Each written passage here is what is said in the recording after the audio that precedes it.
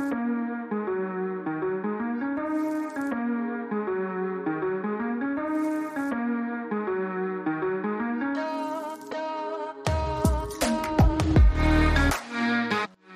ladies and gentlemen. Welcome to episode 455 of the Drunk Sisters Podcast. Most always, I'm Tyler, and joining me with the man, the myth, the legend himself, Sir Colonel Gables. What is that, buddy? You know how well your week is going when you have one hell of a dream. And here's something that doesn't usually happen. Is it a with sexy me. dream? No. But you want to know that there are some times you have things called lucid dreams, right? Oh, yeah. Where it's like you are lucidly aware that you are dreaming and that there is some form or power you have inside of that dream. So a couple nights ago, I had a dream. I was waiting in line at Disneyland, right? And so the minimum requirement was to have the person give you 10 tickets, right? So the guy in front of me, he paid this dude, this guy in a Mickey Mouse costume, right?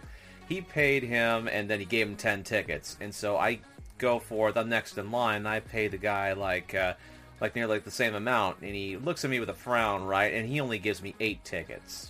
What a bitch. And the thing was, he gives me 8 tickets, right? And then he turns his back to me and starts walking, and he's like talking to his friend over by a corner, right? And so here I am looking at these 8 tickets. I realize the severity of the situation, and I go running towards him, right? And I drop kick him, and he goes flying forward, right? And where he's placed is like there's this overlook, right? And right in front of him is his beam. So I drop kick him in the ass. He goes flying, and his head conks the damn beam. He goes in a complete 180. Lands completely on the ground, right? And the last image I get before waking up is this dude, his back facing me, and you have these big fucking mouse ears, just back of you. And as soon as I see that, I'm like, you know what? I'm out. And I go and I just start running and stuff like that, and then I wake up. As soon as I wake up, I had to keep myself from laughing my ass off because that image of this dude in the Mickey Mouse costume, freaking his back facing me and those big fucking ears is like he's dead. Yeah. So, fun fact for Gables. Gables has dreams about murdering Mickey Mouse. Did you at least make it with Minnie in the dream? No. That's where I was hoping the story was going. No, man, I'm not too sure if this is some sort of thing towards me, or it's something alluding to something else that's deep down inside my subconscious. But I'll tell you what, I felt pretty fucking amazing after I woke up after that dream. Understandable. PSA, kids, do not insult or assault Disneyland workers. Yeah, don't do that. Don't do that. But other than that, man, it's been the usual type of slog over at work. A couple people are out on vacation, so I got to go ahead and fill in places and stuff that are most needed, most notably upfront and retail. Which, if you ask anybody how it goes when you work upfront and retail, I mean, it's half and half. Sometimes you get great people, sometimes you'll get complete assholes. I mean, it's just a flip of a coin on some days. But besides that, I bought and I've played a bit of Metroid Dread. Nice. Good. I love that. Cool. So how have you been this week, Tyler? Doing okay, Gables. Doing really good right after today, but first week back, long week. After vacation, always sucks, always miserable. But Iowa Hawkeyes, number 3 team in the nation, highest ranking they've had in my lifetime. Played the number 4 team, Penn State, today in Kinnick. It's Iowa's home stadium. It's the second biggest game of my lifetime for them. The only one, 2015, they were in the Big Ten championship game, undefeated, playing the Michigan State team that was also undefeated. Winner got to go to the playoffs. Right. And 40 seconds left. Michigan State scored a touchdown, took a 2-point lead, won the game. Heartbreaking loss, but great season. First time they ever went undefeated in the regular season. It's the greatest season of in Iowa history. Most wins ever for a team. Longest winning streak for a team.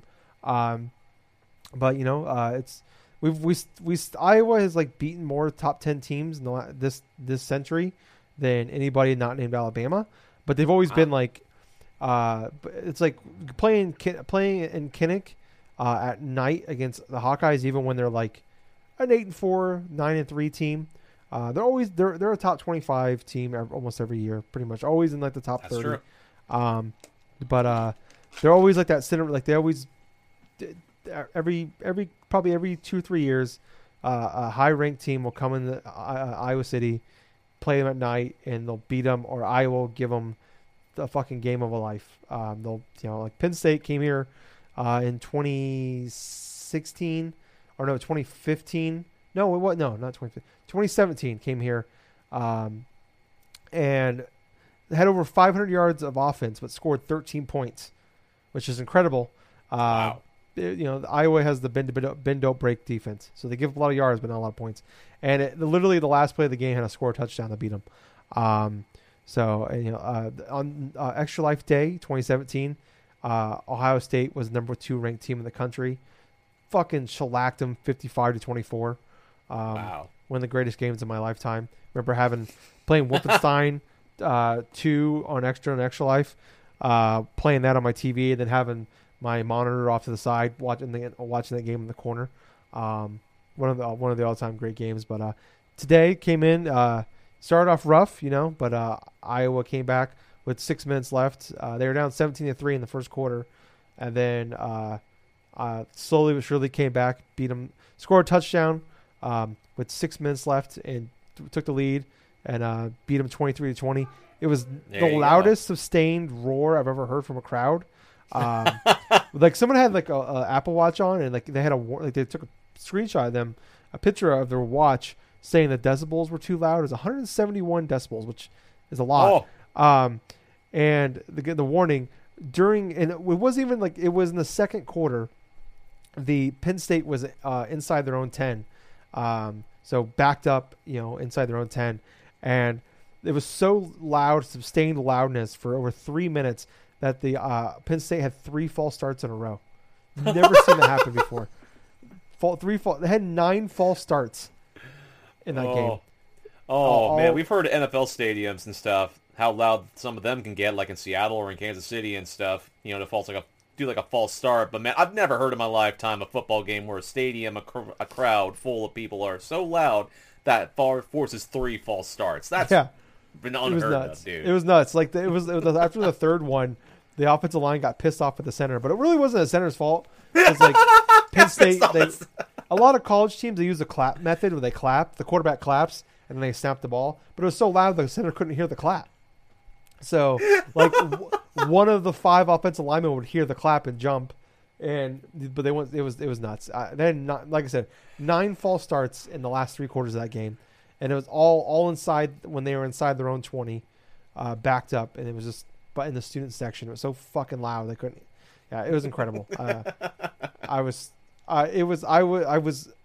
emotionally drained after the game, and like as soon as the clock hit 000, they took the victory formation, and the fans stormed the field, tears just pouring down. Like we've seen Iowa like have like these moments where like they're doing really good, they're undefeated, like they're actually like people like they're in the top 10.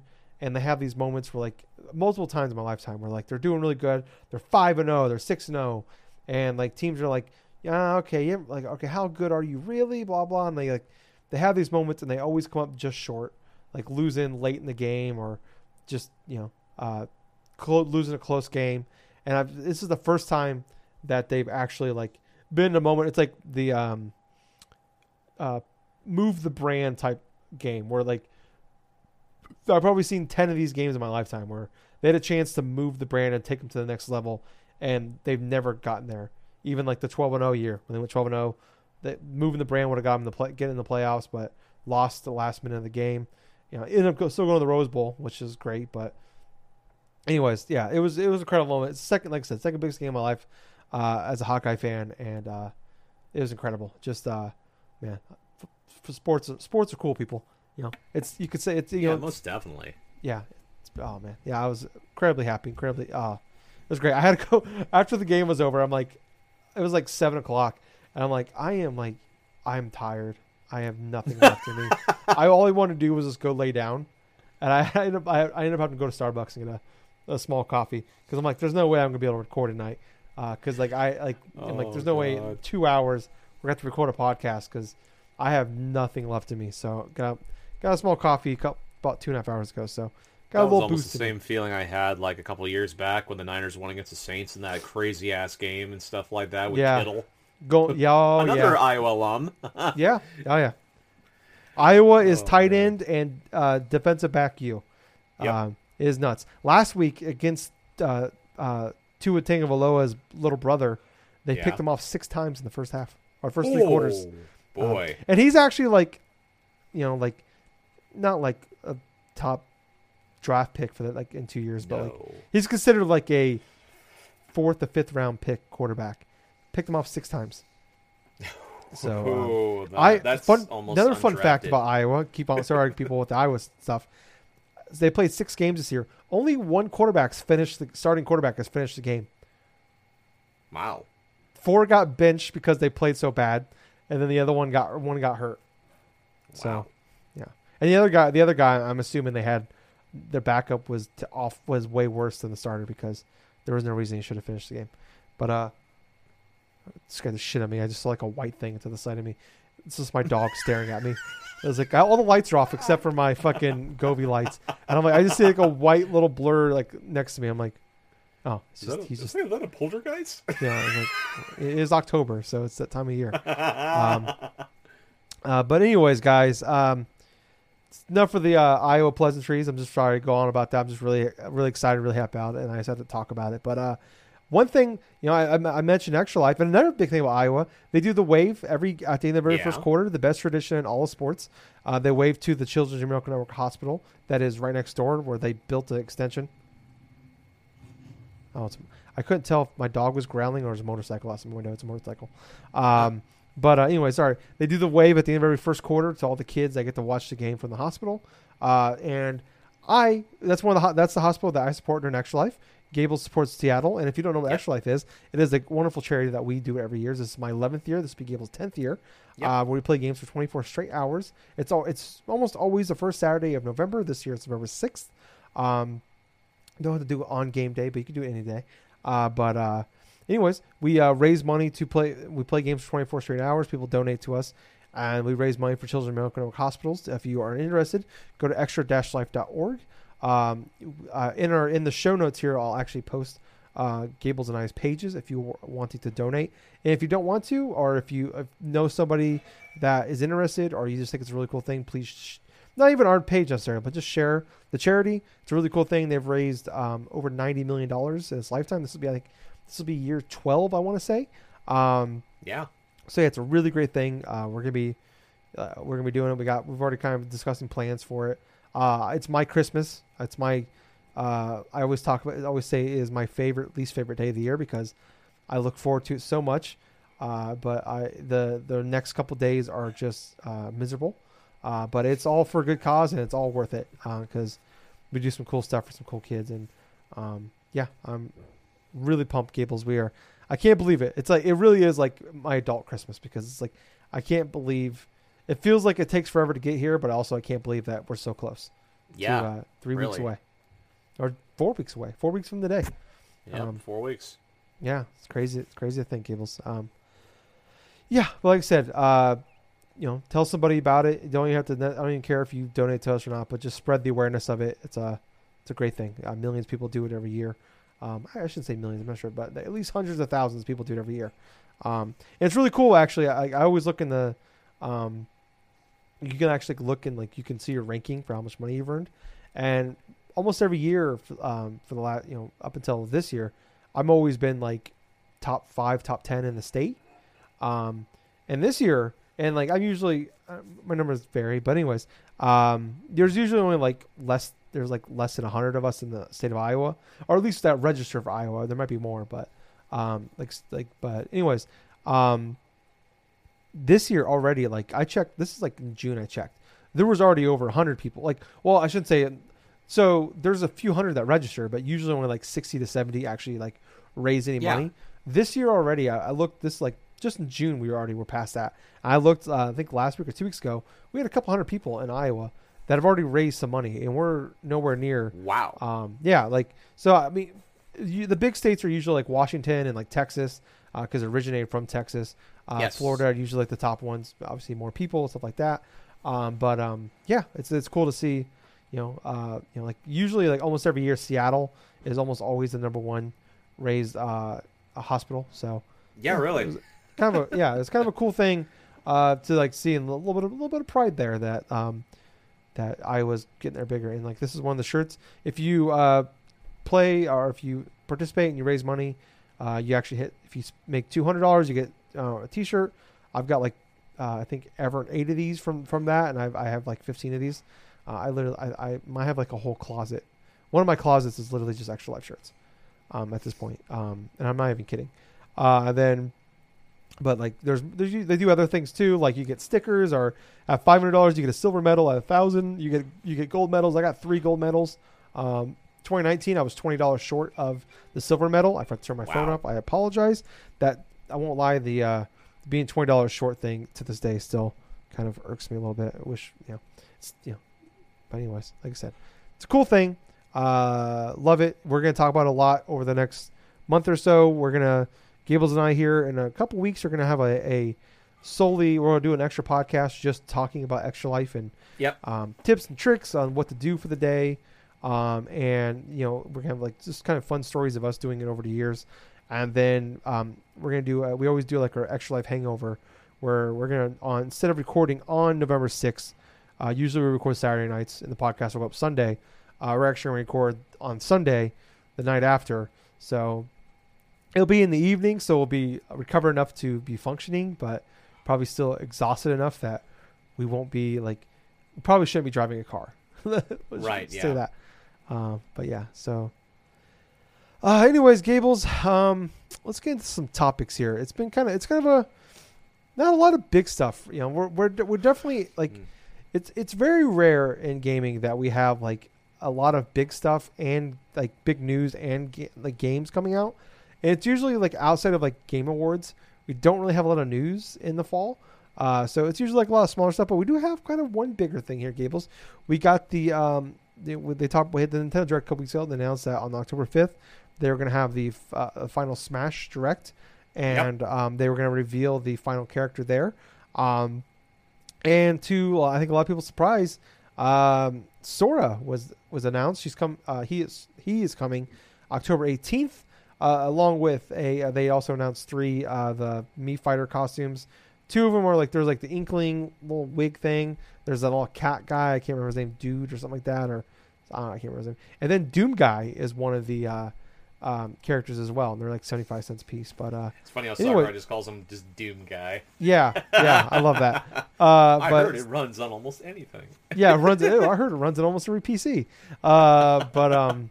Yeah, the big news out of this was we had the Sora is officially the last character for Smash Ultimate.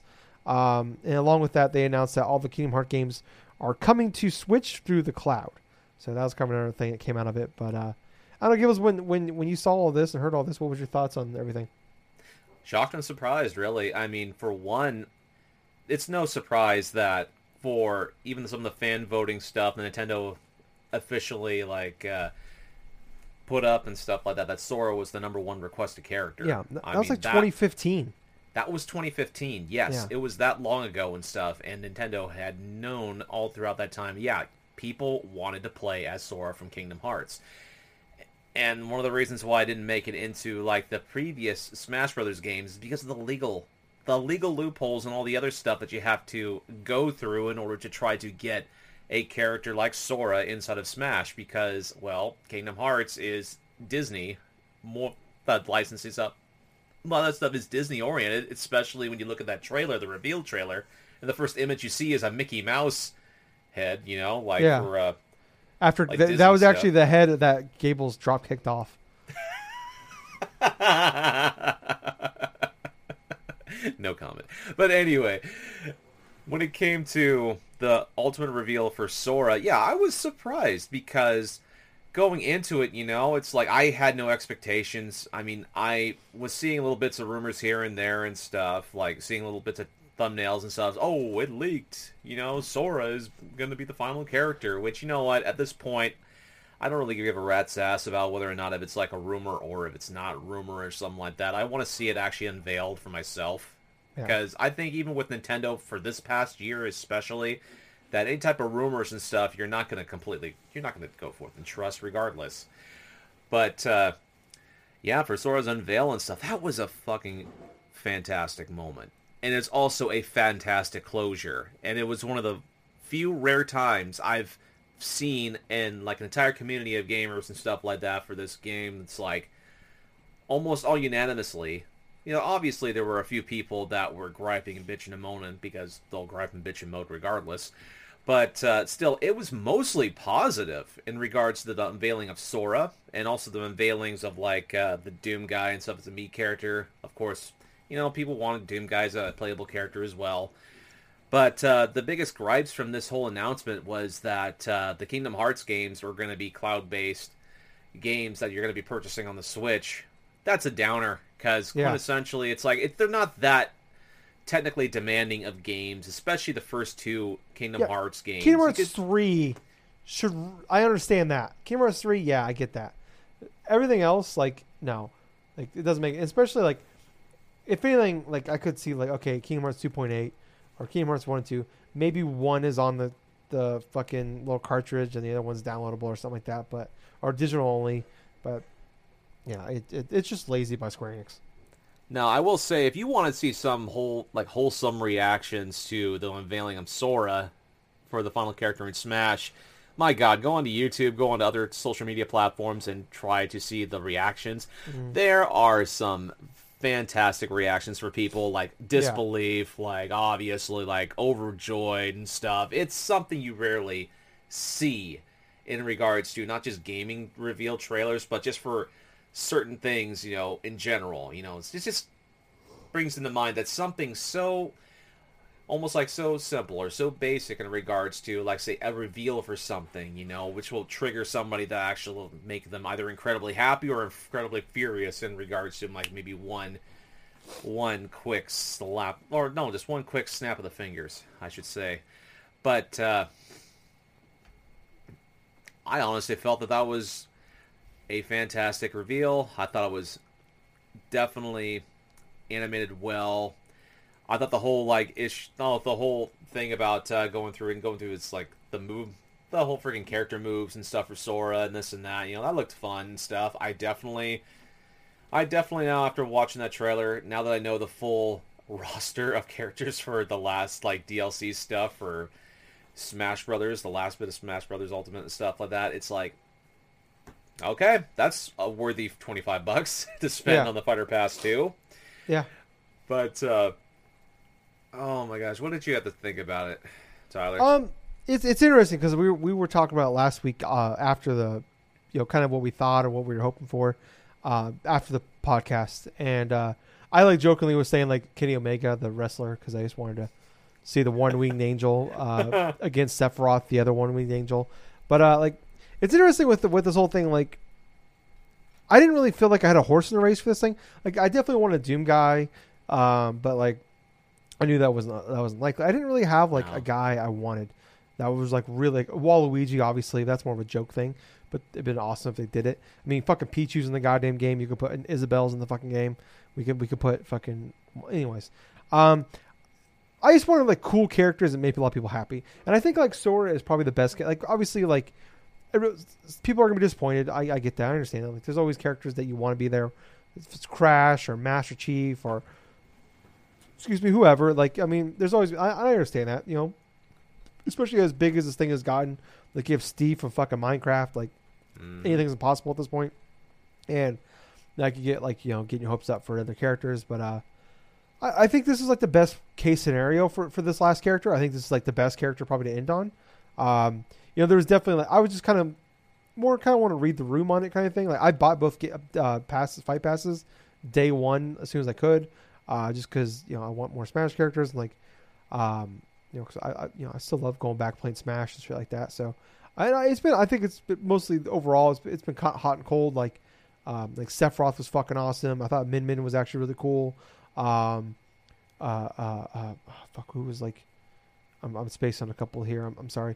But there's a few that I've gone back and like brought me back to Smash to play, and like Sora's definitely one where like some of these like Hero and a couple others like Steve. I'm like I'm not interested. Like I'm interested to see how Steve works, but I'm not like more so. I just want a reason to go back and be excited to play these games and like just new characters.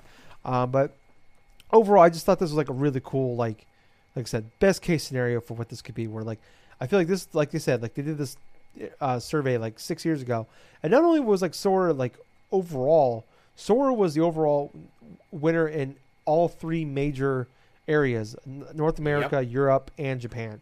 Like overwhelmingly was like I think it was like 60% of the votes was the character people wanted. So I think it's awesome they made it happen. Obviously, it's kind of a bummer. Like obviously they didn't have Disney involved in this. Like you can like tell by like their stage they built. Like they don't have any like.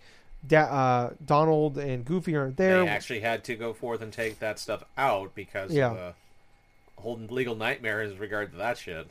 Yeah, and I get that. I'm sure that's probably like Disney probably wanted a fuck ton of money to make this happen. So I think if you're really upset about that, I would say like, would you rather have Sora without them or just not have any Sora at all? So like, it's just kind of like count your blessings, on this one. But yeah, I thought it was awesome. I think it's incredible.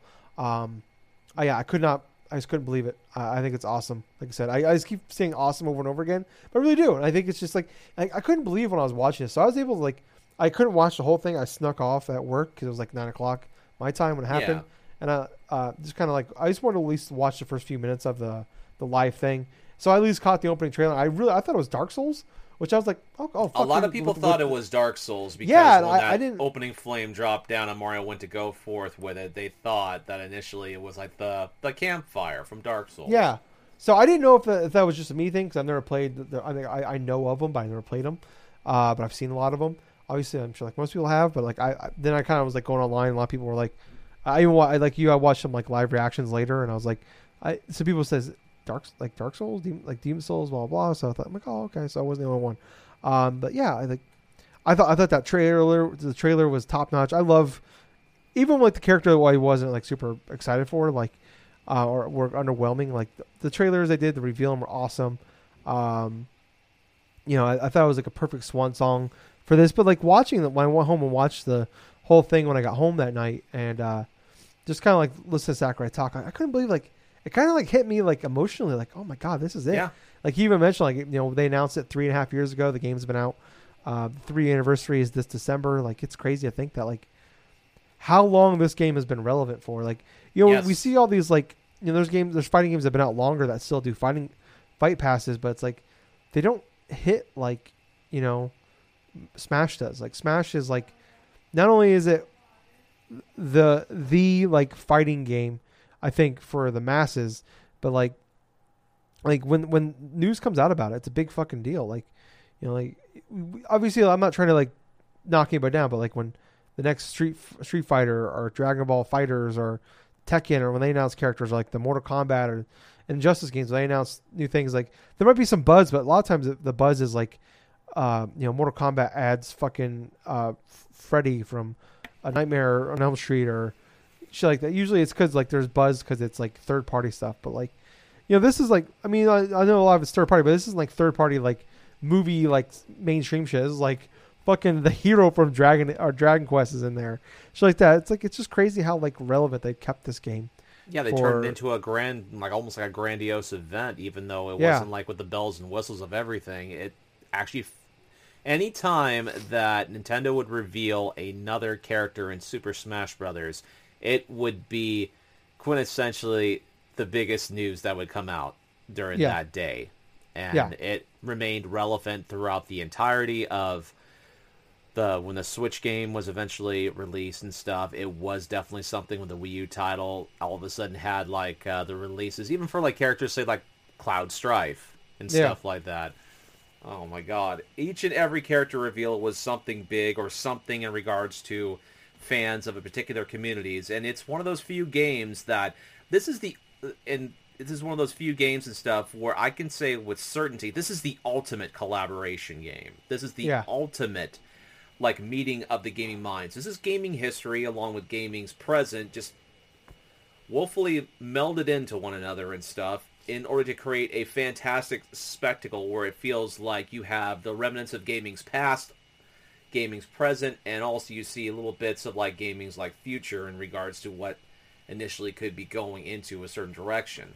But when it comes to, say, Super Smash Brothers as a whole, you know, it's like this is not going to be topped. I don't feel like this is going to be topped even in the slightest. In my honest opinion, I feel like going forward and stuff, if they end Super Smash Bros. A series like this, everybody, I feel like, will be ultimately satisfied with what has initially come out. They won't. I mean, it sold like 25 million copies. This is they have to. Like, it would be the worst. And, you know, but yeah, it's like, that's been the big question, is like how they top it. It's just like, I don't even want to predict how they, because like Nintendo's Nintendo, like we can predict it, but we're never going to guess it. It could be like head scratching, or it could be the best thing ever. I can't believe it. Like, I just can't. I'm just like I said, like I'm not like, I grew up like I enjoyed the first two Kingdom Hearts games, and I tried to get into the other ones, like Chain of Memories, shit like that, and I was like, nah, I'm out. And like I fell off completely with it. And it's like, even though like I'm not a big fan, like I said, like this is like, I think, best case scenario where it was like the fight, like for the most part, I think people are happy with it. And like, yeah, it's like, you know, it's like I said, like there's always that little bit of disappointment, like, oh man, it'd been awesome if this character was there, that character was there. But like, 89 characters, 1,100 songs, 300 stages. Like, yeah, this is the game. This is, you know, this is like, you know, like this is the Fortnite of fighting games. Like, this is like the biggest thing.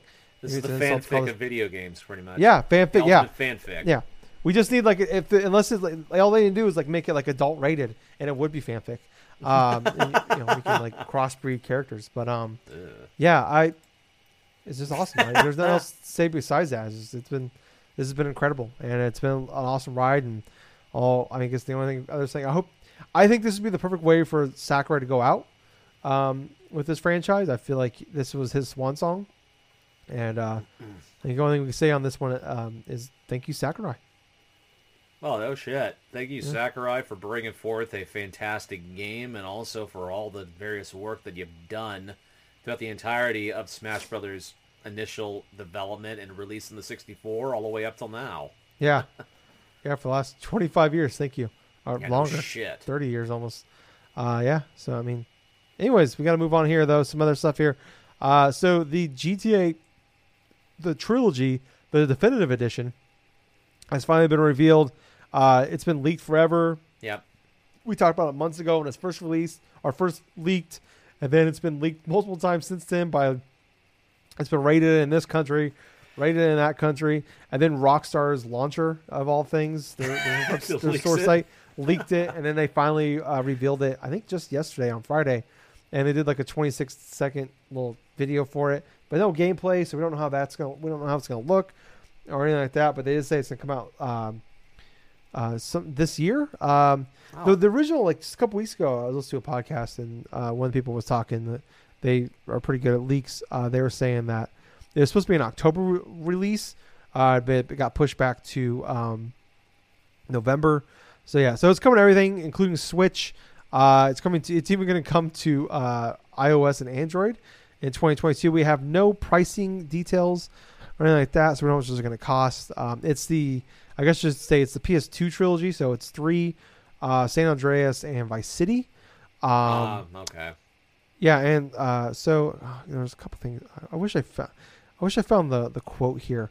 There was a quote about how it was going to be, because they said like it's going to look more modern. It's going to play better than ever, but it's also going to look and play just like how it did back in the day. So it's a very confusing statement they made. And they kind of like in like one sentence they here, across the board upgrades, including graphical improvements and modern gameplay enhancements, leaving the classic look and but it also will have the classic look and feel of the originals. Meaning the cars will drive like ass. Yeah, so you'll be driving on ice. Yeah, but they also did say that this week, I think on Tuesday, they're pulling all of the wherever you can buy the original games right now. They're pulling those off of the store. Really? So this will, yeah. So like, I think they're on PS. You can buy the PS2 version. You can buy them on like PSN, and I don't know if they're on like the Xbox store or Steam or anything like that. So but they will be ultimately just pulling the original versions of the games off the storefronts, pretty much.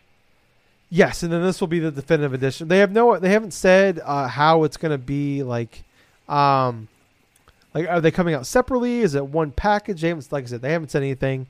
It's not a remake, but I don't know. It would be smart if they released it as a full package. I mean, for God's sakes, I mean that's how the games were sold like for years in the collaboration stuff. I mean, I don't think they're going to get like anywhere between like $20 to $40 a piece for those damn things. I mean, it's GTA. I mean, they could probably put it out for $50 and it's going to sell like gangbusters. I mean, right. GTA 5 is the highest selling game of all time. It's still constantly one of the highest selling games every month. GTA 5 Online is bigger. I mean, I think GTA is bigger now than it's ever been, which is crazy to think. When you think about 20 years ago when like GTA 3 and all them launched. So I don't know. I think they can do whatever they can do the Nintendo and put it out full price and people will buy it. Yeah. I don't know. How you feeling on this one? Well, to be perfectly honest with you, I kind of suspected that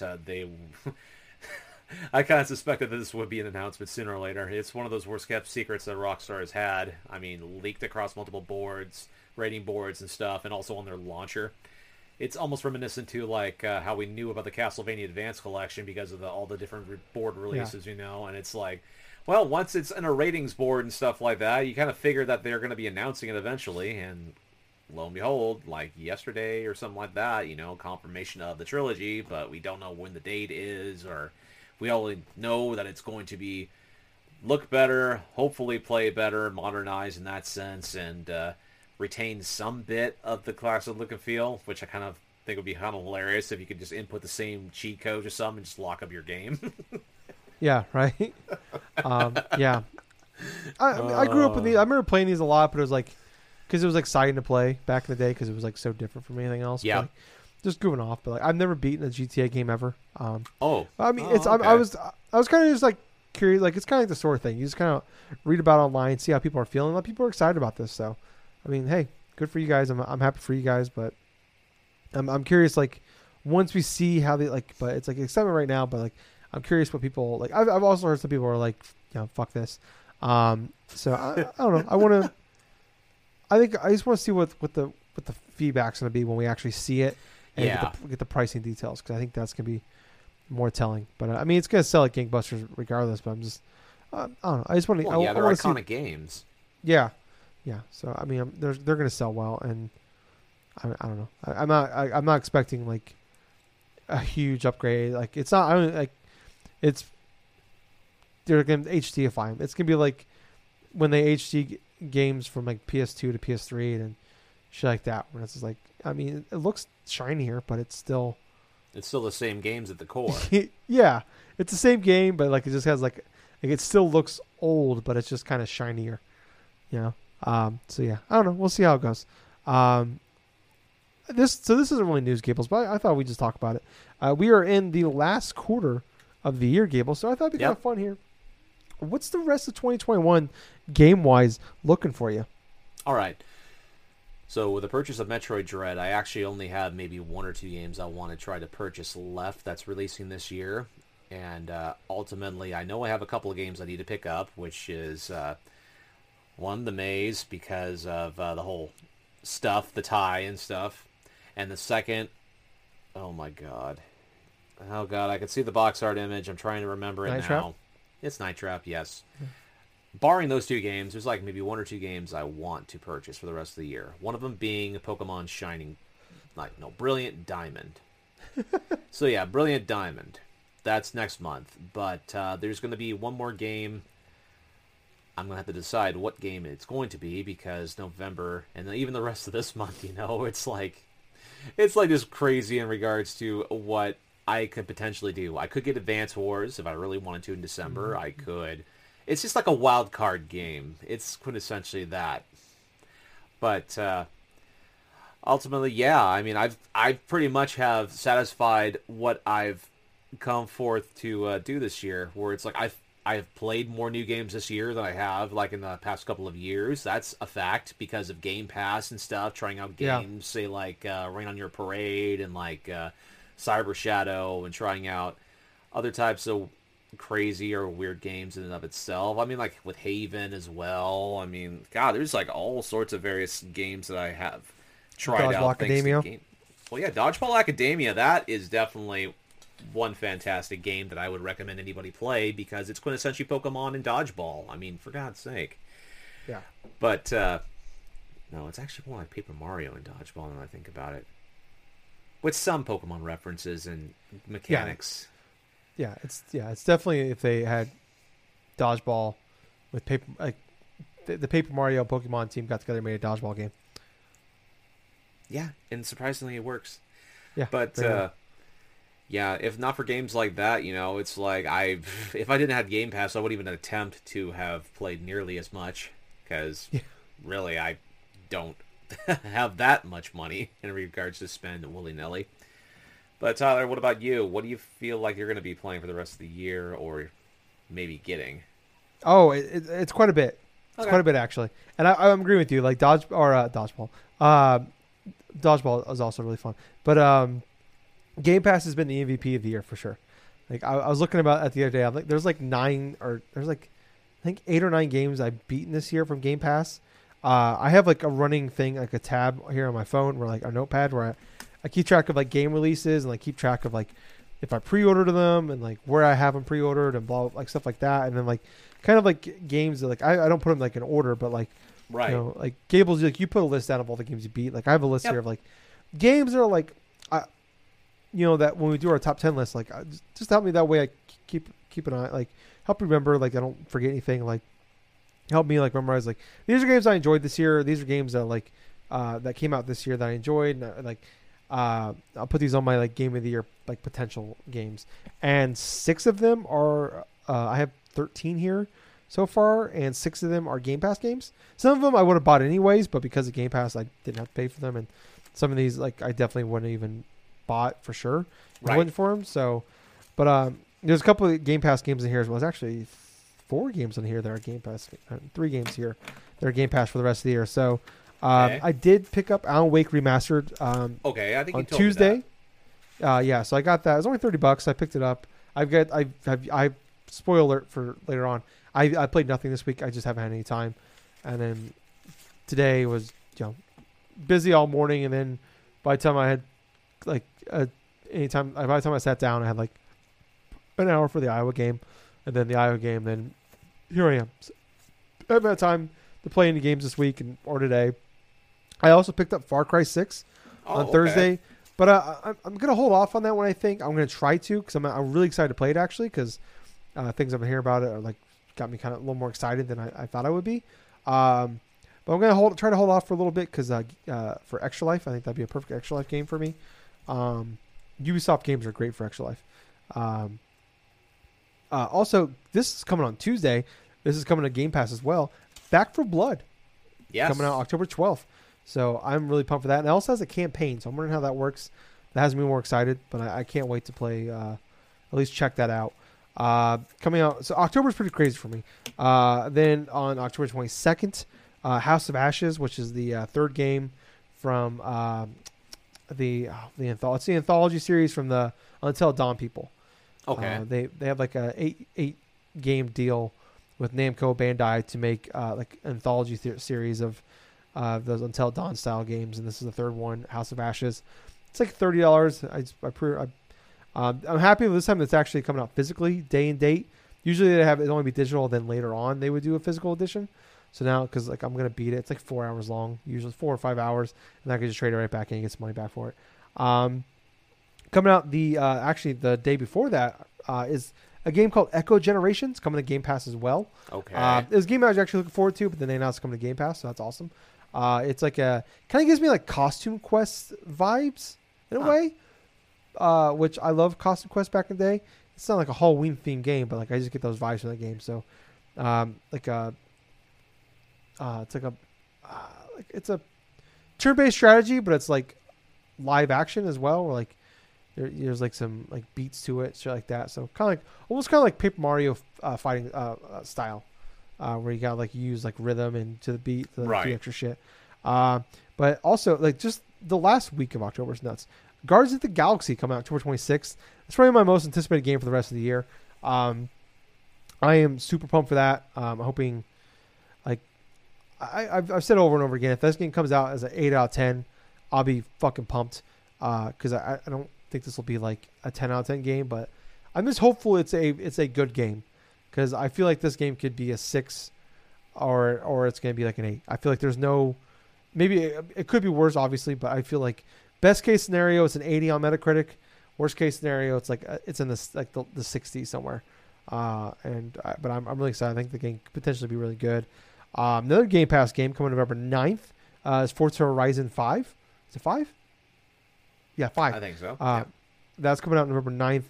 Great pumped for that. This game, I like the Forza Horizon games. It's definitely, but it's like I'm never like a big enough racing fan to buy these games.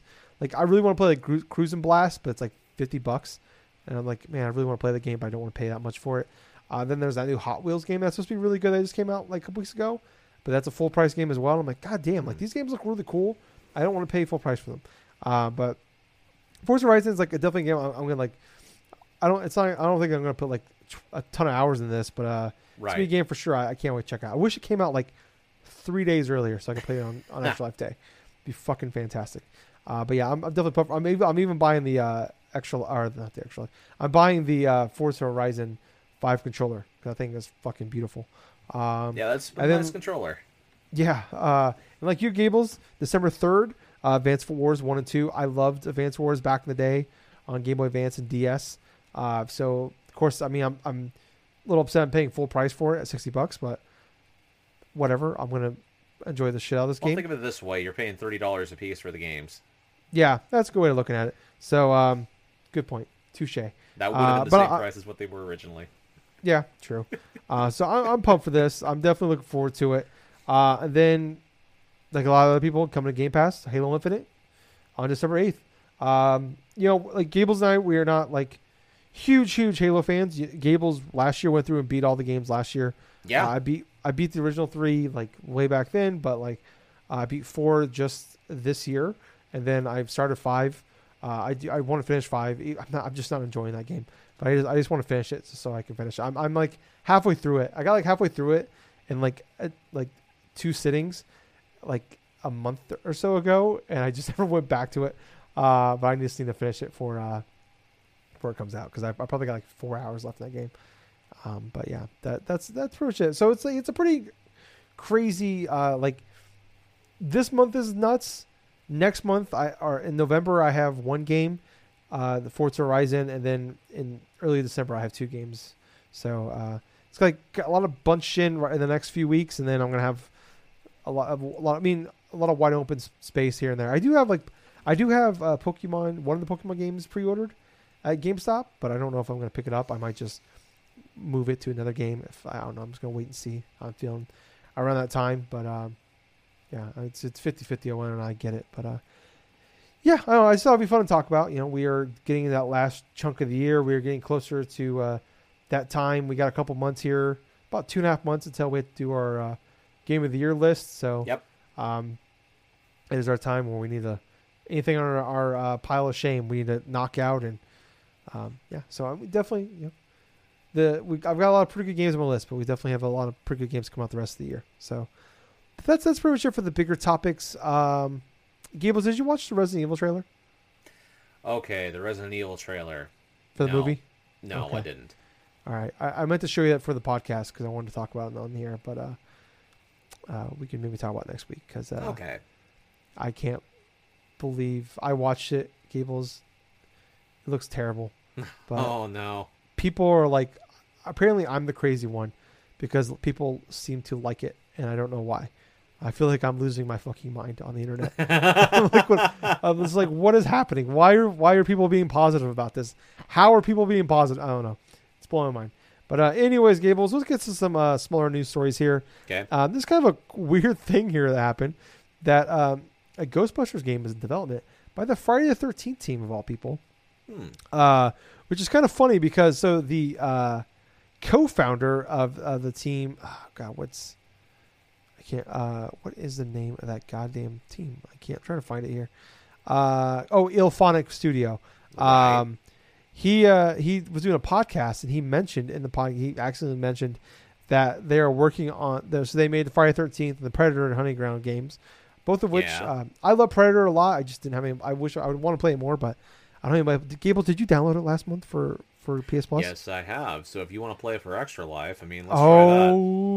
Sookie. Yeah, let's do it. I want to try to get a gamer night. I've been trying to get people to play with me that game for a year and a half. My parents bought it for me for my birthday last year, and I put like 5 or 6 hours to it. I really like that game. It's just a game that you need to play with friends. I would.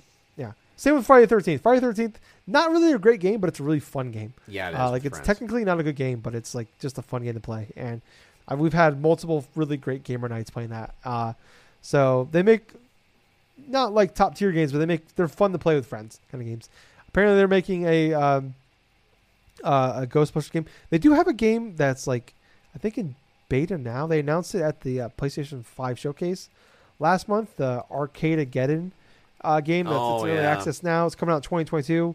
That game just looks like just nothing about it looked original or interesting. I feel like the game's gonna come out and die immediately, but apparently that's what they're working on. I don't know. I'm up for whatever they make. I like I said, I've enjoyed both of the games they made so far. And I love. Excuse me. I'm sorry. I'm a little hiccupy over here. I love the Ghostbusters IP. I love. I remember playing the shit out of the original Ghostbusters game on Xbox 360 back in the day. So I'm fully on board for them making a 4 versus Ghost game with Ghostbusters IP. So what about you, Gables?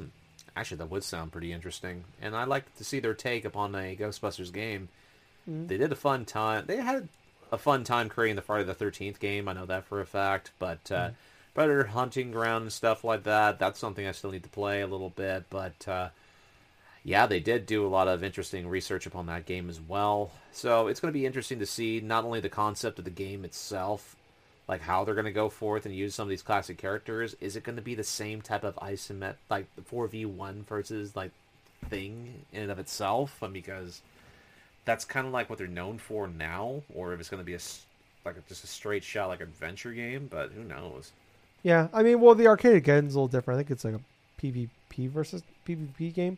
So I imagine it'll be in the same vein, but I don't know. I just hope for their sake that Sony owns the Ghostbusters IP. Hopefully nobody tries to sue for the rights of the IP, because Predator and Friday the 13th they had to kind of abandon because somebody took the IP owners to court over the game, not the game but the IP. The Friday the 13th they were still doing updates for, and they were still working on the game, adding content to it, and they had to out of nowhere just stop development because one of the creator, people, I think. it was one of the people that helped write the original script or something like that took I think it was New Line Cinema to court, and I think just earlier this year won the court case for the rights to the IP. So they legally were no longer allowed to keep working on the game. So I think they were able to do they have 2 patches they were putting out, but all the content new maps, new skins, all that they're planning on putting out, they couldn't put out. And then I think the same thing happened to Predator just this year. Wow.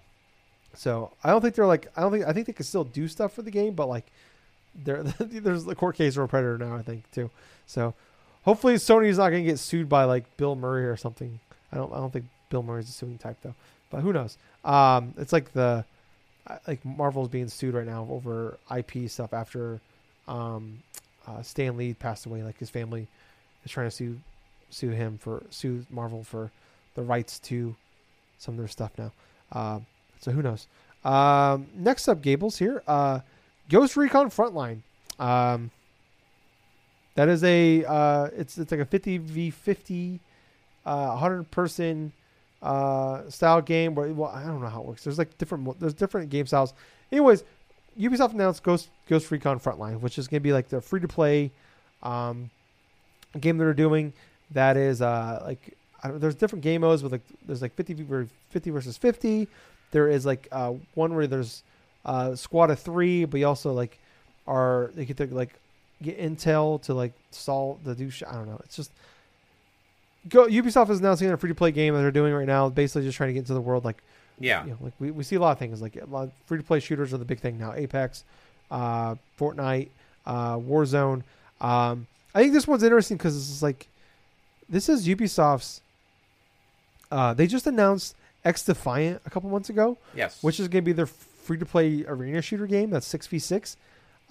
That's coming out next year. I think early next year. They released Hyperscape, which was their battle royale game that went out in the beta last year, and I think it actually came out. But like, it came out, and like within like a month, Ubisoft I don't know. It feels like the game was just got abandoned almost immediately.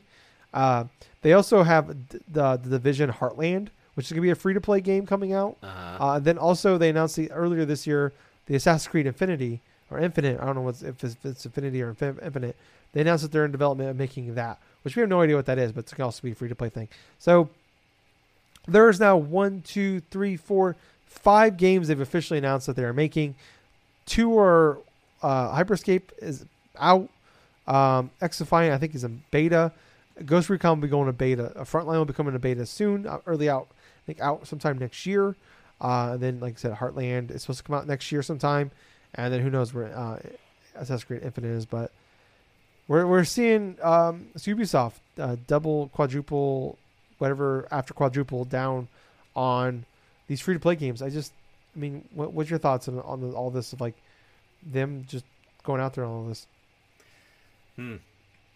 Way too many free to play games. That's for a fact.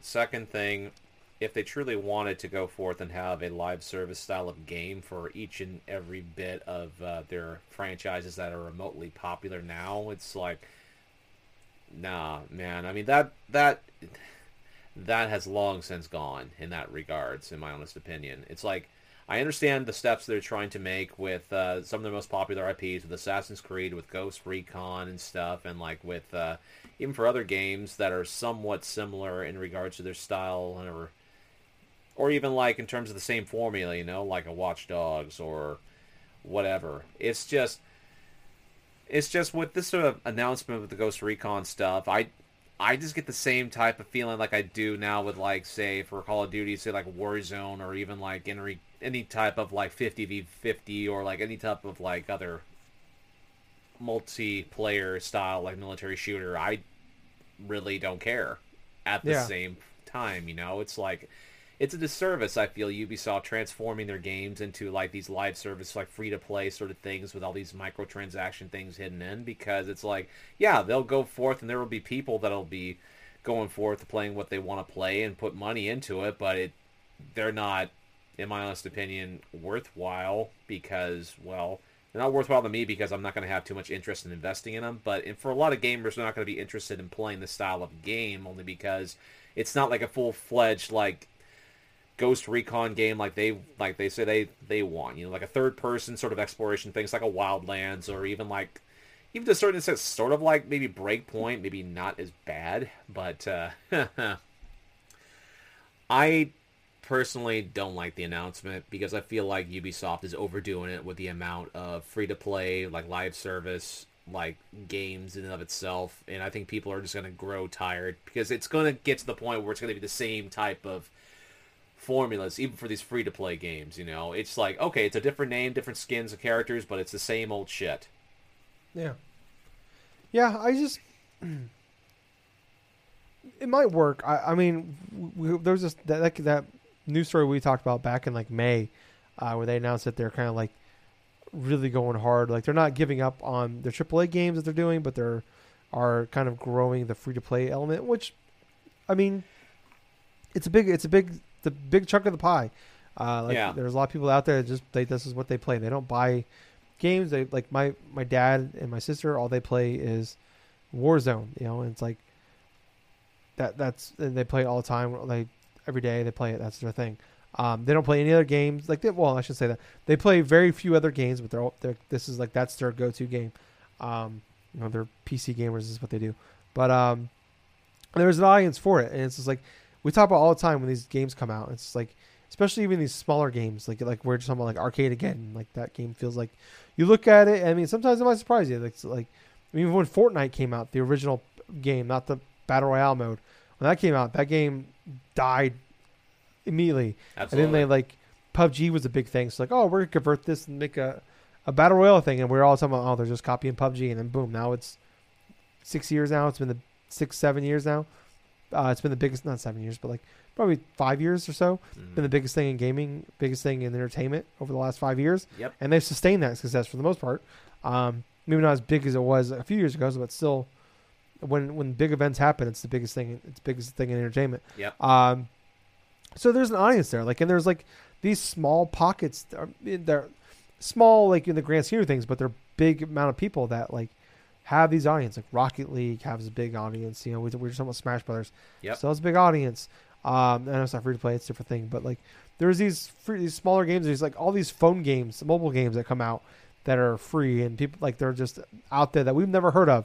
That are some of the highest grossing games in video games right now. Bigger than and there's even certain mobile games and stuff like that had to do with say things like Bitcoin or something, or reselling cards. I kid you not, I had a conversation with one of the former healthcare workers that usually comes in and help my dad and stuff like that, right? And he showed me his phone, one of his games and stuff, to where you are there's a specific game, right, where you get specific type of cards from these packs, you put actual money into it and stuff, and then these certain cards you can go forth and hold until next season, or you go and spend money in this and that. But the whole concept is getting these cards, right, and reselling them for almost twice the initial worth, and that's with actual money. I'm thinking, and I thinking to myself, looking at this stuff, it's God, that can't be legal. Yeah. It's and that's not even really a game. It's just it's nuts. I mean, we see these things. We're Dead by Daylight has an audience. Yep. There's so many of these. Brawlhalla has an audience. That's a free play game, but that had an audience before Ubisoft bought it, but now Ubisoft owns it. But so there's definitely a path to success for these. I wonder if it's just throwing darts and see what sticks. But we've also seen Hyperscape's the one thing they put out so far. They put a big push behind that. Oh, excuse me, I'm really burpy today. They did a big push behind that back in last spring or summer. Did a PC beta, and I think they're eventually going to put it on consoles. And never even came to consoles. Right. And I mean, like I said, I don't even know if that thing came out 1.0. It felt like it came out and it didn't really take off like they wanted, and they kind of give it up on it. So right away, all right, cool. Are you if this thing doesn't become as big as you want it to be, are you gonna bail immediately? So right away, you've already kind of given us bad vibes about okay, are you gonna dump this as soon as it's not hot, or I don't know. It's just I don't know. I mean, it might work, but it's also it's kind of a kind of a bummer. Ubisoft there for a while, in the beginning of last generation to the middle, really the end of the 360 PS3 area to the middle of PS4 Xbox One generation. There was a good 5-6 year stretch where they were revolutionary to the game industry, where they made they didn't create open world games, but the modern day map game is their thing. And it's just we've seen that now where we always talk about the Ubisoft bloat, where it's they were so revolutionary to gaming, and now it's just they have you play them all. I'm excited to play Far Cry 6, but it's I there's the same complaints are there. It's I don't expect to beat the goddamn game because it's there's something you hear about. I was really excited to play Assassin's Creed Valhalla last year, but I heard to beat the game, it's gonna take over 100 hours to beat the main game. And there you go. I loved Assassin's Creed Odyssey when that came out in 2018, but it's fuck, man, it took me 40 hours to beat the game, and I was kind of done with the game after 25, and that was just me mainlining the fucking game after about 15 hours. It's you play Watch Dogs, Assassin's Creed, Ghost Recon, Far Cry, you name it. It's they're different franchise, they're different IPs, but they all have the same feel to them. Yep. And it's just kind of like they've kind of hit this copy paste method with their IPs. It's just now like they went from being kind of like ahead of everybody in this field to like now they're just kind of like, oh well, we just know what works and we're gonna keep doing it. And it's like we're gonna try to jump into other fads too. And it's kind of disappointing. Yeah, it's kind of like that, and they kind of more or less they pretty much stuck with what is safe and that what makes money for them, and that's going to essentially comfort food to a lot of their fan base, you know. Yeah, I mean, it's like not to say they don't take chances. Like there was like the Trials games were awesome back. Like right, I mean, Trials was that was during like the days when they were taking chances. Like Mario plus Rabbids, we're getting a second one of that. Yep. But like Rider Republic is coming out later this month. Like they're still doing shit. Like Steep, they're still doing shit, but it's just like I don't know. It's just, they're not hitting like they used to. It's kind of a disappointment, but we gotta move on here to some other stuff. Gibbles, I don't really have too much to say on this one. I don't know if you do because I know you're the one that played it here of us. Animal Crossing is having a direct on October 15th. Mm-hmm. So I think next Thursday that'd be or next Friday, 7:00 your time Pacific time, 9:00 my time Central time. It's gonna be about 20 minutes long. I don't know. I mean, you put hundreds of hours in this game. Last year, I mean, I don't know where you're at like, as far as the potential of getting back into this, or if there's anything they could do, or like kind of I don't know, like what's some. I mean, if there's anything that possible for you to get back into this game. Well, honestly, it's going to be something that's probably going to be something simple or mundane or whatever the heck that gets me back into try to playing Animal Crossing, New Horizons, and stuff. But I've heard the hearsay of regards to some of the content that may potentially. Like get into the new update, you know, the whole thing about Brewster and stuff, and the whole coffee shop aspect in that regards. I mean, that's somewhat interesting, but at the same time, what would get me back into it if it's something that kind of strikes my interest, really, and if it's has a lot more customization stuff for houses, more customization stuff for like creating clothes or whatever the hell, or even like different types of map designs or whatever the hell. I mean, that would be pretty much a fun thing as well, but more scripted events and stuff for different holidays, you know, because Nintendo didn't really keep up with all this stuff during its full first year release because of the COVID stuff. But honestly, it's not going to take much. But if it's something fun and substantial, I may get back to playing some more Animal Crossing New Horizons, maybe by the end of the year. Who knows? But it's not my first priority in regards to the gaming stuff right now. Yeah, I'm curious. I've listed a lot of people that played, you know, hundreds of hours into this and that still regularly go back and do events and shit like that. It's like, yeah, I feel like a lot of people are at a very big frustration point, and this is kind of like the shitter off the pot moment for them is this direct. I know a couple of people that have spent roughly, at least a couple of people that I know in real life and stuff that have played over 500 hours apiece. Yeah. This is I think a big one for like. I mean, this game's going to continue to sell. It's in the top 20 every month for. Yep. MPDs, but I feel like for the hardcore like this, like, you know, like a lot of people were pissed off last year, like earlier this year with the Easter event when they literally just did the Easter event from the year before. Like they just did the exact same thing over again. So it's like, I don't know. I'm curious. I'm just kind of like keeping an eye on it, but it's, you know, I'm not an Animal Crossing guy. This one, oh god, we gotta talk about this one, Gables. So Nintendo kind of actually came out and talked about the Joy-Con drift finally. Yeah. And they said that Joy-Con drift is unavoidable. So here is Euro Consumer is who they talked to, and they asked a question about it. And it was kind of like they were talking about the OLED and all that. So one of the things that okay here, so Toru Yamashita from Nintendo's Technology Development Division explains how the Japanese company has continuously making improvements for the Joy-Con since launch, which the original model, and noted that the Joy-Con, the latest version, blah blah.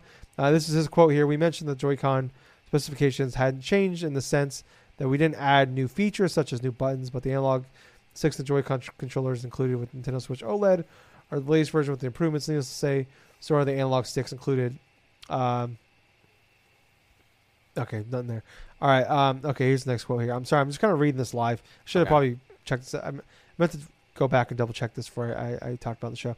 Nintendo didn't specifically state what had been improved inside the controller. More generally, focused on enhancing resistance, durability, reliability. The analog sucks here. So he says, this is his quote again. In the analog sticks At first release, cleared the Nintendo reliability test using the method of rotating the sticks while continuously applying a load to it. The same criteria with the Wii U gamepad, as we're always trying to improve it as well. We investigated the Joy-Con controllers used by the customers and repeatedly improved the wear and resistance and durability. He did say, however, it's unavoidable. So the guy doing the interview said, "Do you mean that basically wear is unavoidable as long as the parts are physically in contact?" And this is a quote from Nintendo. "Yes, for example, car tires wear out as the cars move, as there are constant friction with the ground to rotate. So with that same premise, we asked ourselves, how can we improve durability? And not only that, but how can we operability and durability coexist with something we're continuously tackling?" He also said that the degree of wear depends on the factors, like the combination of materials and forms. So we continue to make improvements by researching which combinations are less likely to wear. We mentioned that the Joy-Con controller specifications hadn't changed in the sense that we didn't add new features. But the analog sticks and the Joy-Cons include Nintendo are the latest version of the improvements. I'm talking about the OLED edition. Needless to say, the analog sticks included in Nintendo Switch, blah, blah, blah, blah. Basically, I couldn't read this without like chuckling at this. I just comparing it to car tires wearing down over time. Yes, I understand that everything wears down over time. Our consoles, our computers, technology, our cars, everything like that. As you add miles to them, yes, they wear down. The problem isn't that it wears down over time. The problem is, like, it's not like if I got new tires on my car and then pulled out of the parking lot and they immediately all four popped. That would be a problem. Yep. This is the difference with the Joy-Con drift compared to a car's tires wearing down over time. It's the fact that the Joy-Con drift is a thing that happens pretty much out of the box. This isn't like a thing that happens. Yes, it happens. Obviously, it could happen after 100 hours of use, after 10 hours of use. The problem is a lot of this shit is like very quickly. This isn't years down the line. We were complaining about Joy-Con drift just like a few months after the fucking thing came out. Yep. And like there was talks about it when it first came out, kind of like PS5 and Xbox had that. Like there were some pop-up cases. You haven't heard shit since then. Nope. Like, yeah, it's gonna happen. You're gonna have cases of faulty technology. That shit happens. But like the fact that like widespread issues talked about just a couple months after the launch of the console, and here we are. We are 4.5 years into this fucking console, Gables, and the new Joy-Cons coming out still are coming out of the box with drift issues. I have 4 pairs of Joy-Cons. 4 pairs. 3 of them have Joy-Con drift. I never use these things. I never play in a handheld. The only time I've ever done use the Joy-Cons is when I would play Mario Party. Other than that, like I did it a handful of times playing in the handheld when I first got them. Of the 3 that I have, they have Joy-Con drift. The other pair I have the Hyrule one they did with Skyward Sword. Got it. I've never used them, so I don't know if they have Joy-Con drift. I've never pressed the button with them. So they could have it for all I know. I just don't use it, so I don't know. So like 3 brand new things 3 brand new Joy-Cons that I use that I barely ever use. I had Joy-Con drift almost instantaneously. Wow. Probably if not instantaneously. So I don't know. That analogy was like dumbfounding when I read it. What about you, Gables? I'm in agreement. That definitely is dumbfounding. In order not only to compare them with like rotating tires, but like going over the fact, and this is just something that I personally believe is like Nintendo has already known about this well knowing about how faulty a lot of these Joy-Con controllers are in terms of their analog sticks. And not only for the Joy-Con drift, but also how easy it is to repair that stuff. Mm-hmm. I mean, for God's sakes, you have videos of people opening up their Joy-Cons, putting little things of like little, oh God, I'm not going to say cotton, but like little bits like foam or something, little cubes of foam inside there and fixing their goddamn Joy-Cons and stuff. Yeah. Justin has fixed multiple Joy-Cons that way. Yes, exactly. Himself at home. Nearly 5 years. During that time, they could have fixed these controllers, given us brand new type of Joy-Cons without having to put up the same shit, charge $80 for 2, and then immediately out of the box, not even last a month because of Joy-Con drift. That is unexcusable for them and their whole hardware department in that regards and stuff. And the reason why that they still keep on doing it is because people keep buying them. And that is mostly the reason why that, because of how successful the Switch is, this is something that's not going to change unless they're forced to change them if, say, they were to lose a class action lawsuit or which something. Is happening right now. Which may not be the case or may not happen in that regards, but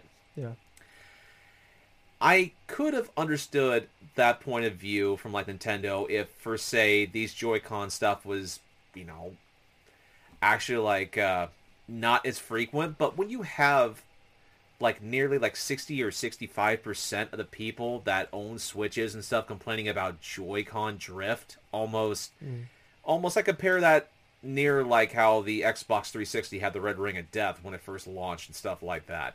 It's similar to that scope and scale. The only difference is your whole system doesn't shut down. It's just your freaking controllers with that type of regards.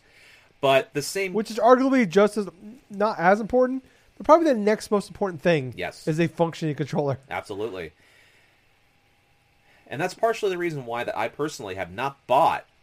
I have not bought any type of Joy-Cons because I know for a fact, not only just watching the YouTube videos of other people, their Joy-Con stuff, but because of how big of an issue it is.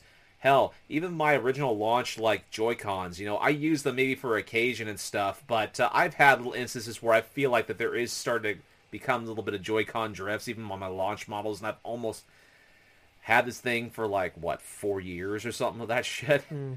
But, there's been, two things that I've remedied that. One, I have the freaking Hori, slide-on controllers. They're not Bluetooth, obviously, but at the least I'm able to play comfortably and not having to worry about Joy-Con drift with those. And two, I just dock it on the TV and just play with my Pro controller.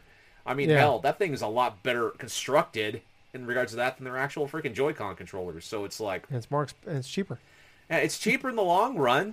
I mean, hell, I'm paying $60 for a controller and stuff. I shouldn't have to pay $60 for a Pro controller if those fucking Joy-Cons were actually worthwhile in order to keep on the things. It's like, I don't even bother using the damn slide-on stuff for the controller. That little miniature thing that they say you can slide those Joy-Cons and stuff inside to try to play it that way. No. I've not once touched that because I know for a fact as soon as I bought that console, I was getting a Pro controller because I knew that those damn controllers were not going to last me a hell of a long time. Yeah. It's just dumbfounding. It's like multiple people have come out and talked about tech people have talked about the issue with this is the main problem is they use a cheap piece of material for that. And like you said, unless they lose this lawsuit, which Nintendo, they have their lawyers are fucking kingpins. This shit, they don't lose. So, yeah, I mean, there's no reason for them to change, and we keep buying them. Like I said, I have 4 of them. So I'm definitely, obviously one came with the console, but the other one came with the other one came with Mario Party. I bought that, and then I'm an idiot. And I bought the Hyrule ones, and I bought the blue and red one. So I don't know. Yeah, it's just dumbfounding when I read that. Oh, what did I click on? I clicked on something. Oh boy. Okay, sorry. One last topic here, though, Gables. Bear with me on this. I'm loading up the thing right now. I got that ready. So this is kind of a weird one here. I don't really. I was debating putting this in the main topic thing, but I just don't know if there's enough here to have it make it a whole thing yet. This is a keep on the back burner topic here. Okay. So apparently PlayStation might be announcing a big remake this Christmas. Yep. According to a musician. So folk singer. Oh boy. McMahon. This is the little thing above the name. And I don't know how. Or screen share it. I'll see what I can do. Okay. Gables, it's not a Pokemon. I don't know if you can help me with this one. Give me a second here so I can screen share it. Oh boy. Okay. Sorry for the people listening and watching, but I'm screen sharing this so Gables can see it. Now's that time of the week, boys and girls, where we get to go forth and try to pronounce names in different languages. All right, Gables, can you see it? I want to say Ebna McMahon. Where are you seeing it in? Or Ebha. Yeah, Ebha McMahon. That's what I would say. Okay. Yeah, we'll go with that. E-A-B, Eb, and then H-A-Ha. It's like Eb. There's that little asterisk thing or whatever. I don't know what it's called. Above the E. It's throwing me off. All right, anyways. God, I wish I would have finished the sentence. Who performs as Ava. Wow. Could have just done that. Yeah, could have just done that. Would have made it a lot fucking easier for me. Shoot. Jesus Christ. Wow. So she announced that, or she was on a Irish radio station doing an interview, and she said, I recently wrote a song for a PlayStation game with Michael McGlynn. I can say that one. That actually happened about a year and a half ago, and it was just as the pandemic hit. Michael got in touch with and just said, listen, we're writing music for a remake of a PlayStation game, and he does that a lot. He's done a lot of writing for different games that are very well known, but I'm actually not a gamer myself.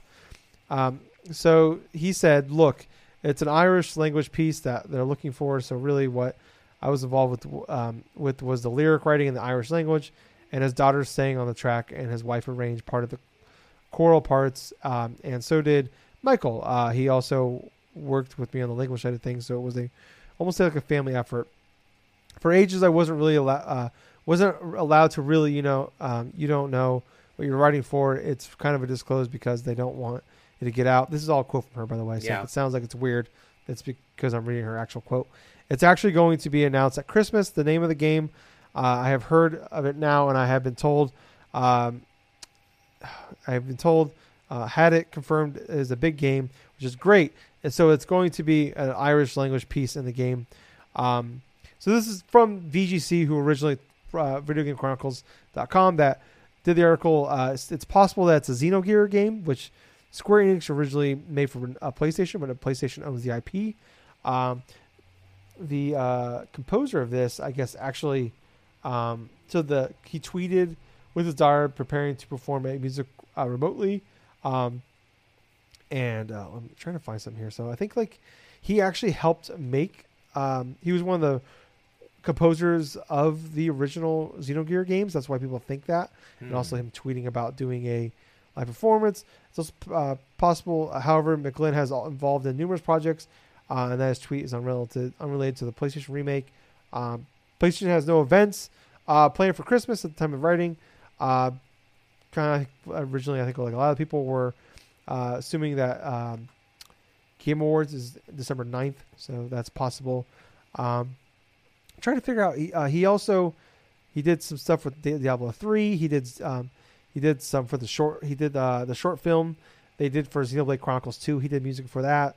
So yeah, I mean, okay, it's password. Okay, so I'm just trying to read here. I thought there was some other stuff he worked on. I was trying to see if that gave me some other ideas, but yeah, I don't know. I mean, like I said, this is kind of a weird one because there's not really a lot to go on here, but I mean, I think this is, like I said, this is one of those ones you got to keep kind of put in the back of your head kind of thing, where when the Game Awards come around and PlayStation announces some big remake, maybe but who knows what big means to her and what it means to us. Could be totally different thing. I mean, fucking PlayStation's the same people that remade fucking Medieval. So who knows? I don't know. And who knows, like Irish language songs. Xenogears is a mech game, so I don't know if it's gonna fucking work. But I don't know. Give us maybe it's a near game. I don't know. They do some weird shit with languages. Tyler, that's not a remake. What is kind of interesting is you hadn't thought about the guess in regards to a game that you're familiar with. Don't say it. don't say it. Don't do this. The ending theme of a certain game that you've played a lot of. And you know exactly what I'm telling you, too.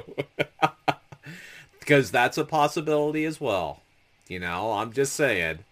Just say it. Just say it. Metal Gear Solid. because that ending theme is sort of like an Icelandic like type of ending as well.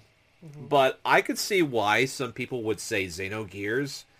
I know it's a Square Enix sort of like game, but at that same point, it's like, yeah, the creator of the musician stuff has worked on, like, say, Xenoblade Chronicles and stuff like that, and that series. Well, I mean, and PlayStation owns the rights, so yeah. Square doesn't technically have to work on this. PlayStation owns the right to it, so they can hire someone to make this game. But that'd be kind of an interesting foray with that, because that's a unique game. I actually own... That's not really a big game. I think it's a niche game. I wouldn't consider them to say a big game. That's what kind of threw me off, because when I think of Xenogears, yes, that was a great game back then on the PlayStation 1.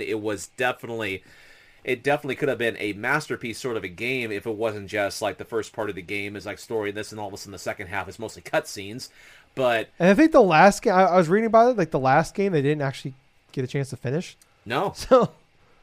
No, they never got a chance to finish the entirety of Xenogears like the way they wanted to be originally. I mean, if you're saying big name games itself, there's like two games that have been rumored this past year that could potentially be. One is Metal Gear Solid, the other Silent Hill. Yeah, I'm like I said though, like she's not a gamer, right? So big to her could be a different thing. Well, absolutely. Yeah, like if this was something that was like in the gaming, I said this, like I would like, and they said it'd be a big game, like I would take that a little. I would take a little more credibility that Metal Gear's a thing. I'm not getting my hopes on that until that actually happens, kind of thing. But I don't know. That's why it's like it's kind of hard, because like I feel like this could be anything. I mean, this, like I said, PlayStation's the same studio. This is, PlayStation, when they did this, is a different studio now, or company now than what it was then. But this is the same people that fucking remade Medieval. So, who knows? I don't know. I mean, it's cool, exciting, kind of gives us hope for it. But it's also a thing could take with a grain of salt, because, I mean, we also heard the same thing. I mean, earlier this year we were talking about the composer for the Medium, who's been rumored to be working on a Silent Hill game. Composer of that game, who was the original composer for the original Silent Hill game, said in an interview that the next big game he's working on is getting announced this summer, and it's the one you've all been waiting for, which basically meant Silent Hill. And we never heard anything about it. October now. I mean, obviously Konami was supposed to be at E3 and got canceled. Now we have the rumors about Konami's back in the gaming business, so... who knows? I mean, and now we're hearing rumors of December of a big PlayStation exclusive being announced. Yeah. So I mean, who knows? It could be Silent Hill. I mean, I don't know. I mean, like I said, this one's just, there's not a lot there to it to like kind of, without going into conspiracy theory, which I know is part of the game, but there's just usually there's more to go on before I want to like go deep crazy on the shit. But I won't lie, Gables. When I heard this, like Metal Gear popped in my head. I mean, anything will remind me of Metal Gear, I mean, I guess every time I get text messages, it's literally the fucking codec alert. So, but yeah, I mean, that's pretty much it though for gaming news this week. Wow, actually a decent amount though. All said and done. But like I said, Gables, I had played nothing this week outside of a game of Madden. I'm gonna try to play some Alan Wake. Then Back 4 Blood. This week, I think, are kind of my main two things I want to focus on, gaming-wise, for next week. But, Gilles, what have you been playing? All right, so it's been mostly two games this week. I decided to go back into Yu-Gi-Oh! Legacy the Duelist because I wanted to try to get reacquainted with playing Yu-Gi-Oh! The card game. Been interested in seeing certain, historical things in regards to the card game in general, and also I wanted to try to go forth and replay the original, a campaign for... that portion for Legacy of the Duelist, and so I did that this past week to where I went through the entirety. I used the story decks first and foremost, because I did that, and all of a sudden we do the rematches and stuff when you switch the reverse and stuff like that. I use my own custom deck that I just want to go through and try out, and so the thing about it was it went good for the most part until the final couple of battles, because you get to face. There's this one, a duelist, like a Shizu or something like that, where it took me, so many times, to, beat this person, because you had to... It literally took me, about a good solid Oh god, every duel or something we would go forth and play, it'd be like 40 or 50 turns because it'd be the same old type of stall, and there's this one trap card that she uses, it's Exchange of Spirits. And Exchange of Spirits is a distinct trap card, right? To where you and your opponent have to have 15 cards in their graveyard in order for you to activate the card. And basically what it does is swaps the deck with the graveyard. So if you have been basically using most of, say, a one particular type of card, like, say, a spell card or something like that, and that gets activated, all of your monsters are dead, pretty much in the graveyard, along with your traps or whatever type of strategy that you had, unless you instinctively recognize, oh, hey, let's go ahead and have specific monsters, like, in between, like, the deck and the graveyard and see how that works. Which that's something I pretty much had to do with the story deck, because, yeah, playing as Kaiba against Ishizu and stuff, and then having nothing but tribute monsters in your hand, yeah, that was definitely frustrating. Nothing like having a bunch of level 6 to level 8 monsters inside of your hand where the only thing you can go forth and summoning them is one, using a card that allows you to special summon, like, one of them from your hand, or for some odd reason, maybe discard one of them to the graveyard, use Monster Reborn, every couple of turns, but oh, yeah, that was a little bit frustrating. That battle, the final battle with, like, Yami Yugi was not too bad, though, but it was kind of the same concept to where I lost a couple of the battles and stuff, and I had to use Little Yugi's, like, sort of, like, deck to where he has Silent Swordsman, and he has these, like, Silent Swordsman level 3, I think it was, and then all of a sudden it's, like, Silent Magician level 4 or whatsoever, and you had to try to go. And it's quintessentially a level up deck, right? To where you use these two specific type of monsters. One's a warrior, one's a spellcaster. But if you use level up, they'll go up to... You can actually switch them and upgrade them for more powerful versions of themselves. So, for example, for the Silent Swordsman line, it's like you go from 3 to 5 to 7. And for the Silent Magician, it's like pretty much from 4 to 8. So those type of monsters, that type of theme deck against, like, say, what Yami Yugi has in terms of, having all sorts of various, like, crazy stuff from his Marshmallow, that's, like, good stall stuff, to, like, all these powerful monsters that he can go through and summon almost almost like on a whim and stuff. Yeah, it was just fun trying to play through the original Yu-Gi-Oh! Like, campaign from that game. And I finished up the Reversal Duel stuff because what I wanted to do with the deck is try to make things summonable. Like, I wanted to make this deck as fast as possible, right? And so the whole structure along it was to try to get things to quintessentially mill out the deck to an extent to where I could get what I want, use whatever powerful cards I want. And quintessentially, I wanted to use it sort of similar to how I used to play back in high school with the specific cards that I would use. Because these powerful cards I have in my deck, it's something you can't even play in legal tournaments any longer, or haven't been able to for years. So, say similar cards like Pot of Greed that allows you to draw 2 cards, right?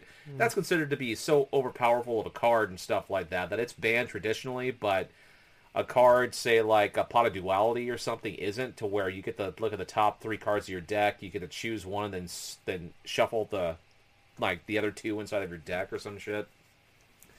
So implementing kind of strategies like that, plus some monster spell trap removal,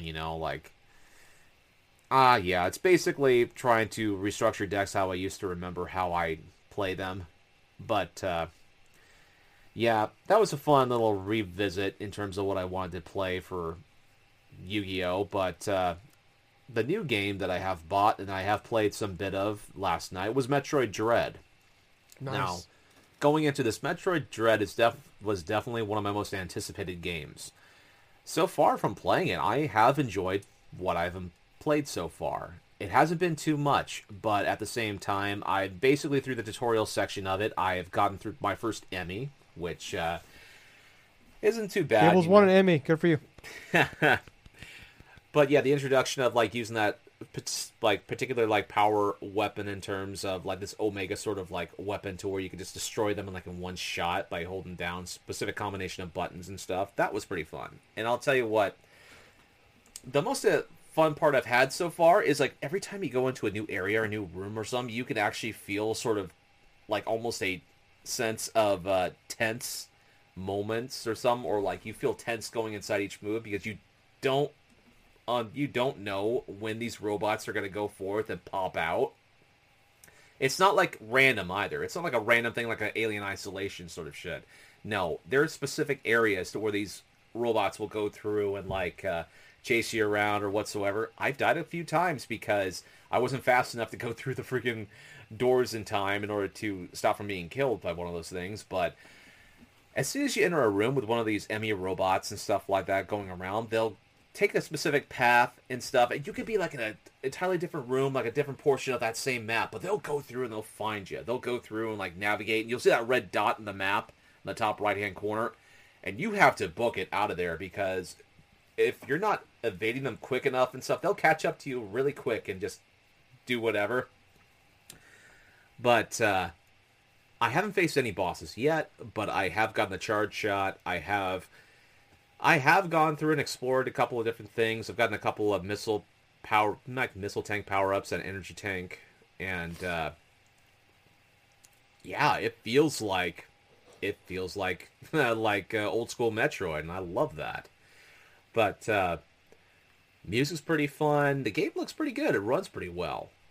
But other than that, though, it's like I still need to play a bit more of this game. It's definitely left a great first impression so far, and I can't wait to share more when I play more of this game. Huh. Good. That's awesome, man. Glad you're enjoying it so far. Yeah. Yeah, that's awesome. Our reviews have been pretty positive about it, which is awesome to hear. Yeah, I think that might wrap it up for us this week, guys.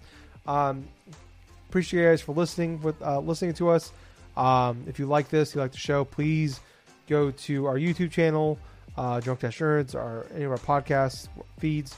We're on everything: Spotify, Google, Apple, Anchor, anywhere pods are cast. We're on them for the most part. Just please like, 5-star, subscribe, ring the bells, comments, shares the big things. The more of you guys watching, liking, and commenting and reviewing, the better it really helps us with the algorithms to be seen by other people. So could not appreciate it more if you did that for us. Something I've been doing, I started last week. I'm going to try to continue on for now on. Remember, if I can remember, is I put links to pretty much everything of ours in the show notes. So if when you're listening to this, if you just click on the description, not only I'm trying to do a good job of like as I'm recording and doing the show and stuff, I am trying to put time codes in for everybody. I'm also trying to remember to put at the end of every podcast the links to all of our stuff, Twitter accounts, Facebook pages, YouTube, everything, Extra Life pages, all that stuff's in there. If you scroll away at the bottom, you'll find them. So we really would appreciate it. Just take a couple minutes out of your day to go to those places. Like, subscribe, follow, 5 stars, whatever you can do. Like I said, I really would appreciate it. But anyways, guys, I was Tyler. And I have been Colonel Gables. Until next time, play some fun games for Christ's sake. Hey, Gables. Yes. Thank you, Sakurai. Thank you, Sakurai. Bye, guys. See ya.